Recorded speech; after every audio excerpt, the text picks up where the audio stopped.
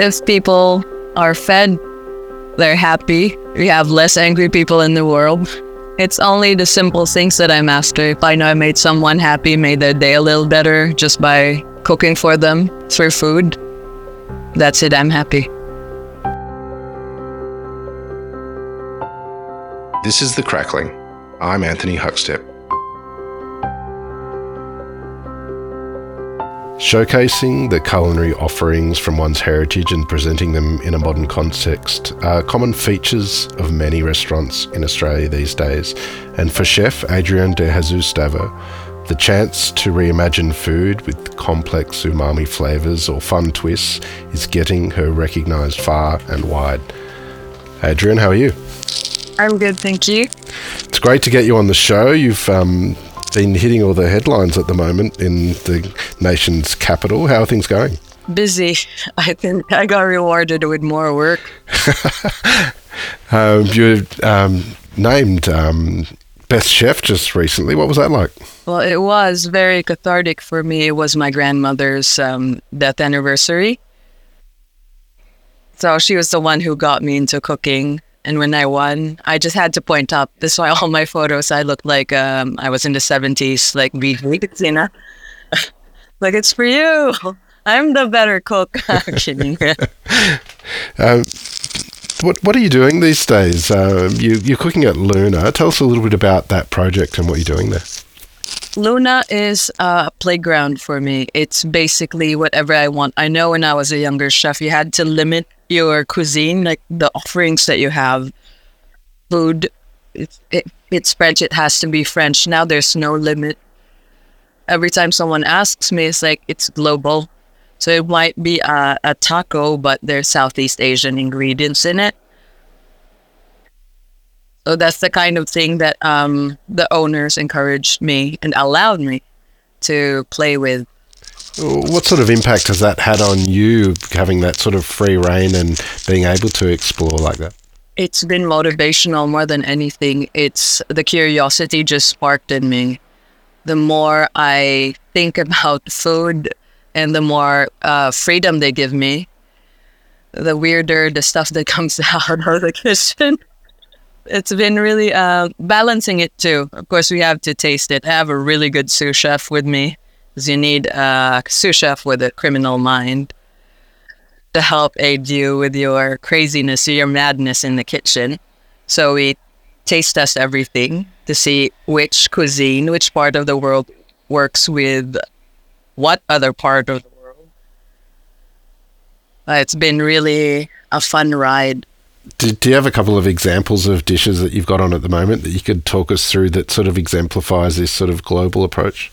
Well, we did have on the first menu, my favorite one was a prawn crab roll.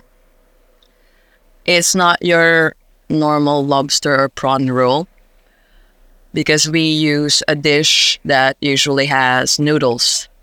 So it's called palabok. It's cooked in its shrimp shells or lobster shells turned into etouffee. It turned into almost like a reduced bisque. So that was the sauce, and on baguette. Well, I want to explore sort of what you're doing there in greater detail. But you mentioned your grandmother. Tell us about where did you grow up and what sort of role did food play for you?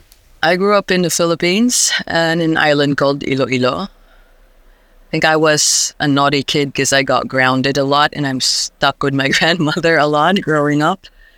And she would always be cooking, and those were the activities that were available to me, being grounded. And it just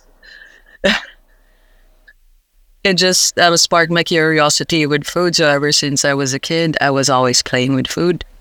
Filipino food is renowned for their pork and interesting dishes. Do you remember any dishes from your grandmother and when you were young where pork was present? So many things. I would see pig heads. And for most kids, it will be jarring to see the head of a pig on a chopping board in the kitchen. But it's a famous dish in my country. It's called sisig. So you have to boil it in all your aromats, soy sauce, fish sauce, and then you have to air dry it. You cut it up into tiny little pieces, including the cheeks, the ear, and you serve it on a sizzling plate. And then you crack an egg on top of that one, and then you mix it all together. Squeeze some citrus. It's called sisig. It sounds amazing. Are there any other dishes you can tell us about from particularly from the island that you're from? We cook everything there. Lechon is also a staple in our country for any celebration or just a Manny Pacquiao fight. It has a roast pig on a spit. I think that's what you call it here. But if it's extra special, we do lechon de leche or the suckling pig. And the first time I've had to cook it, I think I was 8. I was just helping baste with lemongrass turned into a brush, dipped in soy sauce with chili, calamansi, garlic to get that nice caramelized crispy skin. Take us through the process. It does have this incredible glassy, crisp skin, and there's all the aromatics inside as well. What do you need to do to get it right? Well, you need to stuff it with all the right ingredients. So you have your lemongrass, your carrots, your ginger, your garlic, your onion, your typical Asian bouquet garni. Right? And then you stitch it together. And my favorite part, because it proves my strength, is to try and actually skewer it with this really large bowl. And then we cook it over a fire that someone has to keep going. So it takes 3 people to cook it if you're doing it at home. Someone's rolling, making sure everything gets heated up in all the parts, and then someone keeps the fire going, and there's someone who's basting the skin with, like I said, the mixture that we have, which is soy sauce, muscovado, chili, calamansi, garlic. But it's like scheduled, you can't miss a beat. Otherwise, it will end up, the skin will end up with the texture of rawhide. And I did make that mistake once. Given that sort of upbringing and that connection to food early on, was a career in food something you'd always considered? No, I was an artist beforehand. I think I told you this before. I never thought how ingrained cooking was in my being as a person. Up until I moved to Australia, because it was the only thing that I didn't stop. And I took it professionally, harassed Mick Chatto, and he gave me a shot, and from then on I just never stopped. Tell us about your career in food in Australia. What have been the really sort of key people and venues that you've worked at that sort of influenced the path you've gone on? It's not a lot. It's been challenging for me, especially in the old school way of training. Now it's a bit more considerate, I would say. But back then, I was the only female. I was taking up pastry before I became a head chef. I loved baking. I liked knowing that I did something right. And Michael Chatto was actually the one who told me, your palate is good. Let's try and put you in hot ladder. And then bits and pieces, I moved to like fryer, I moved to line cooking as a chef de partie, became sous chef. And then I became head chef. And Queenie's was the one who actually gave me a bit more freedom when I became a head chef. Well, you really made a name for yourself at Queenie's. How did that role come about, and what were you doing there? I was the head chef, and I worked with a lot of Australian native ingredients, something I'm not familiar with. But when I tried them all, they were similar to all the fruits that we had in the Philippines. So it was just easy for me to convert my island dishes into native Australian dishes. So the trajectory of my career went with that. The moment I became authentic to myself and found my identity as a cook. Was there any dishes during that period of time, and particularly pork dishes at Queenie's, that sort of exemplifies your heritage but also native ingredients? Oh, of course. I put sisig on the menu. They're the one that we were talking about, the pig head. And I turned it into a terrine. And instead of using macopa fruits, I used lili-pili, which tasted the same, it's just in smaller.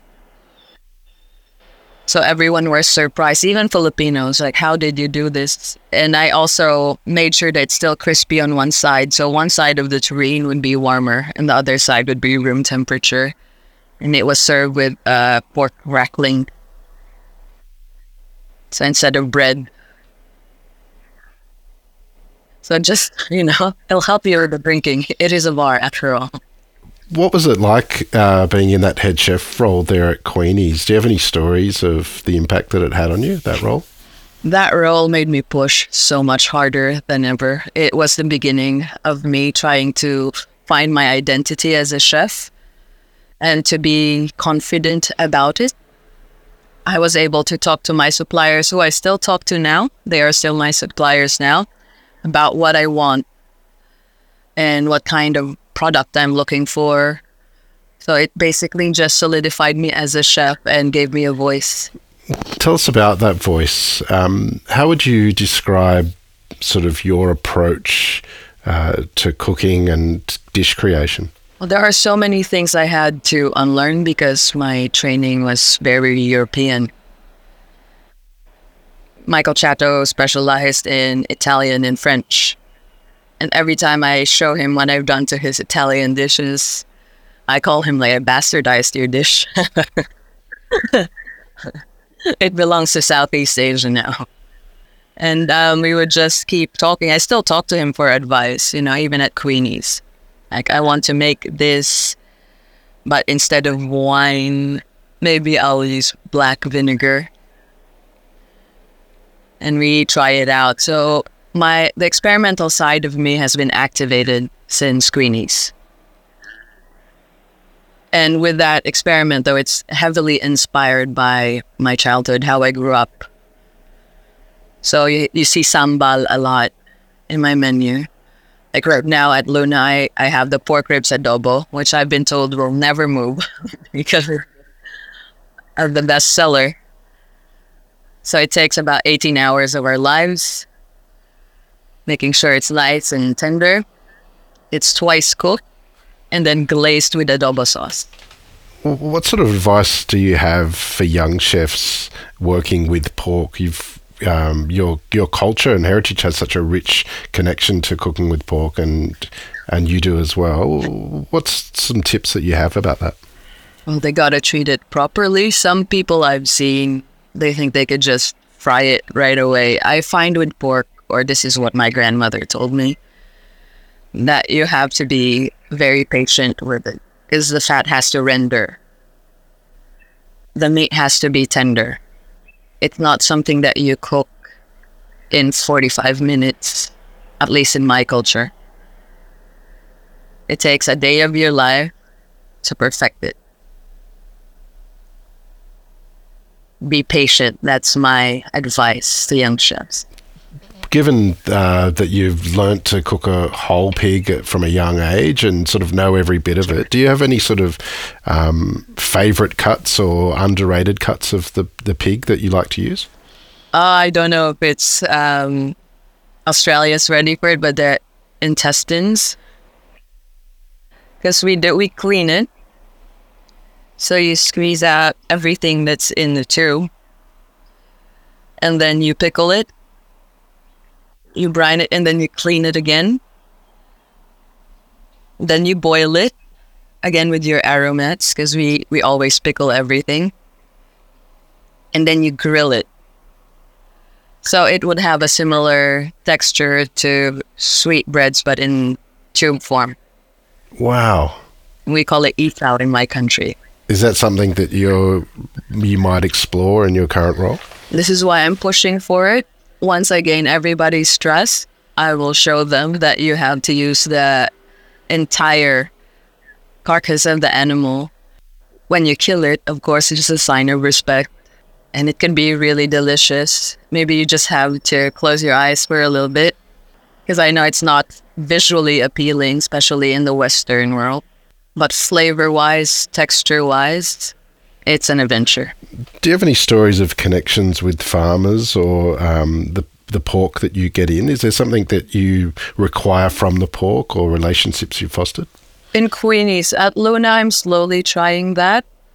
Right now, we're using Borrowdale for our pork. There hasn't been a chance for me to actually explore at the moment because it's only me and my sous chef and one other chef in the kitchen that can sit 186 people. Wow. So it's really crazy. And the kitchen is tinier than Queenie's. It's not even about a quarter of Queenie's.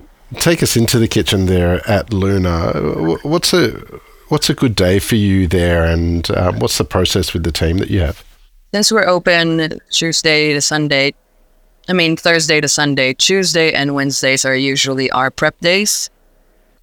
So we do all the bread, all the dough on Tuesday, meats, sauces, and desserts on a Wednesday. And then Thursday to Sunday is basically just perfecting prep, making sure our mise en place is on point. And then we'll see which part is going to be busier, line or dessert. Sometimes dessert goes crazy. And I thought I'd prep enough, so I'd still be prepping on the backside. It's like, oh no, we have to make it hard. We have to ask people to like, can you be patient with us? So I have to show my face sometimes. And so now. You mentioned the freedom creatively that you have there at Luna. What's it like sort of creating a menu that is a kind of bar environment? You want to test the boundaries with creativity, but obviously there's a customer base to please as well. What does it take to strike that balance? I do have dishes that are quite approachable. And then I have experimental dishes. All it takes is one person and word of mouth. And then it becomes the bestseller. So I do have specials every 2 or 4 weeks. Whenever I hear from my suppliers that certain meat or vegetables are on special, I would go to it, create something, put it on special. And so far it's been good. I have ox tongue at the moment. But it's served with Filipino curry sauce, kare-kare. So it's been interesting. Sometimes it would sell well, sometimes it would not. Because I do have a photo with the tongue on my Instagram. You mentioned the old school sort of kitchens that you cut your teeth in, and the industry is well known for the kitchen environments back then. How do you approach your team and running your kitchen and getting the best out of people? We have an open communication. It's not a typical French brigade. If my chef de partie, Jonathan, tells me that he needs something from the freezer and I'm free to do it, I'll grab it. The hierarchy there is different. I just lead as far as direction is going with food, creating dishes. But if they have suggestions as to how to make service more efficient or how to make a dish approachable because it's too weird, I do pay attention and listen to what they have to say. And we try it out before I say no to them. What sort of impact does it have on them and what's coming out of the kitchen? It's very cohesive, and I can leave the kitchen and I know that they will treat the dishes with the same respects I do because they are highly capable chefs.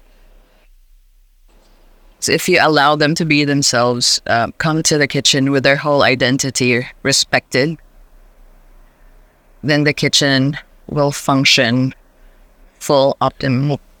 There's a lot going on in Canberra at the moment with some really interesting operators and an evolution of the culinary landscape.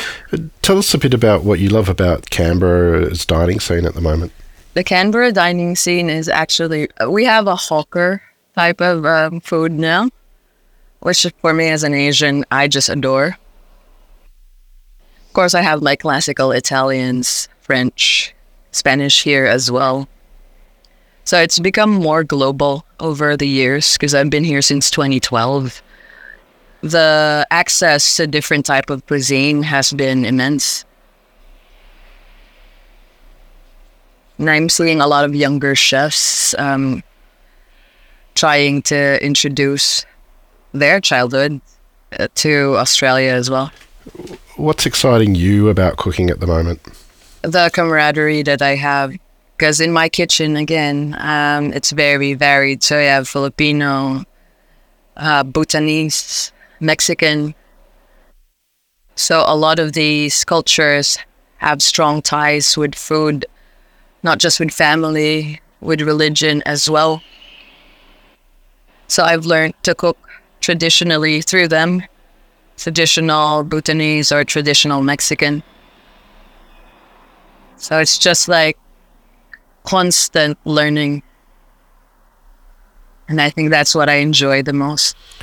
You mentioned originally you wanted to be an artist, and you were an artist. How does that sort of impact the creativity side of things for you in regards to your food? Well, plating is always on point. So there's that one. And as far as flavor is concerned, I think as an artist, you're always curious. You're always pushing the boundaries. Even when you paint or when you sculpt, how realistic do you want to take this piece? So with cooking, I see, let's say, how spicy I can make my sambal. So there are 3 levels to my sambal so people can approach it. And then when they realize, oh, it's not that bad, I told you, like, you can try the hottest one. Let me have chilies in my kitchen, please. And then, yes. And then you realize that they do like the same things I like. And adding it to, let's say, sweet. And they'd be more curious the more they trust me as to why I'm making that certain dish. And that part of being an artist helped me a lot in becoming the chef that I am. You mentioned about finding sort of your food and your voice on the plate. Tell us about sort of what's needed from your perspective to get to that level for young chefs out there. They shouldn't do what I've done, actually. What I've done was push too hard. I did not rest. And over time, it, like any other thing in this world, there's wear and tears. Rest, revive yourself, and then rethink what you want to be, who you want to be as a chef, what you want to create, what your signature dish is. Even smaller things like that. Give yourself time to enjoy life, to think and eat some more. Eat everywhere. Discover what you want to present to the world, what you want to share. Well, you're doing amazing things there at Luna, and it's one of the most exciting new venues in Canberra at the moment. What do you see yourself doing in the next sort of couple of years off the back of that? I want to get a hat. Just one. I think 2 means I have to be a bit neurotic. But yes, I want Filipino food on the map still. That has been what I've been talking about for 5 years now. So I'm still pushing for it. And I haven't run out of steam with that one. So it's still fuego, fuego, fuego. Oh, I would love to see that too. You've mentioned the pig skin a couple of times and having crackling as part of a dish and the importance of that as well with the cooking a whole pig. What are your tips in getting the best sort of that glassy crackling? The glassy crackling that looks like Peking duck skin. That involves a lot of patience. I think my grandmother was just nice to me, but I did mess it up a lot. And the moment I did it was when I was conscious in my mind. I was in my teens. You have to be patient and you have to equally spread your base. It has to be even. It has to be precise, and I've never seen it done. That pastry, I understand, but on a pig, it takes a lot of work. Attention to detail is key. Well, you're doing amazing things, and I know you're just also getting started in many ways as well. What do you love about what you do? Empty plates. I mean, if people are fed, they're happy. we have less angry people in the world. It's only the simple things that I'm after. If I know I made someone happy, made their day a little better just by cooking for them through food, that's it, I'm happy. Well, you're making a lot of people happy in that way, and it's an honour to have you on the Crackling today to hear a part of your story. Congratulations on the recent accolade, and I'm sure there's going to be many more in the years to come. Thank you so much, Hod. This is The Crackling, a Deep in the Weeds production in partnership with Porkstars. I'm Anthony Huckstep. Stay tuned as we catch up with some of Australia's best chefs and pork producers to discover what makes Australian pork so special.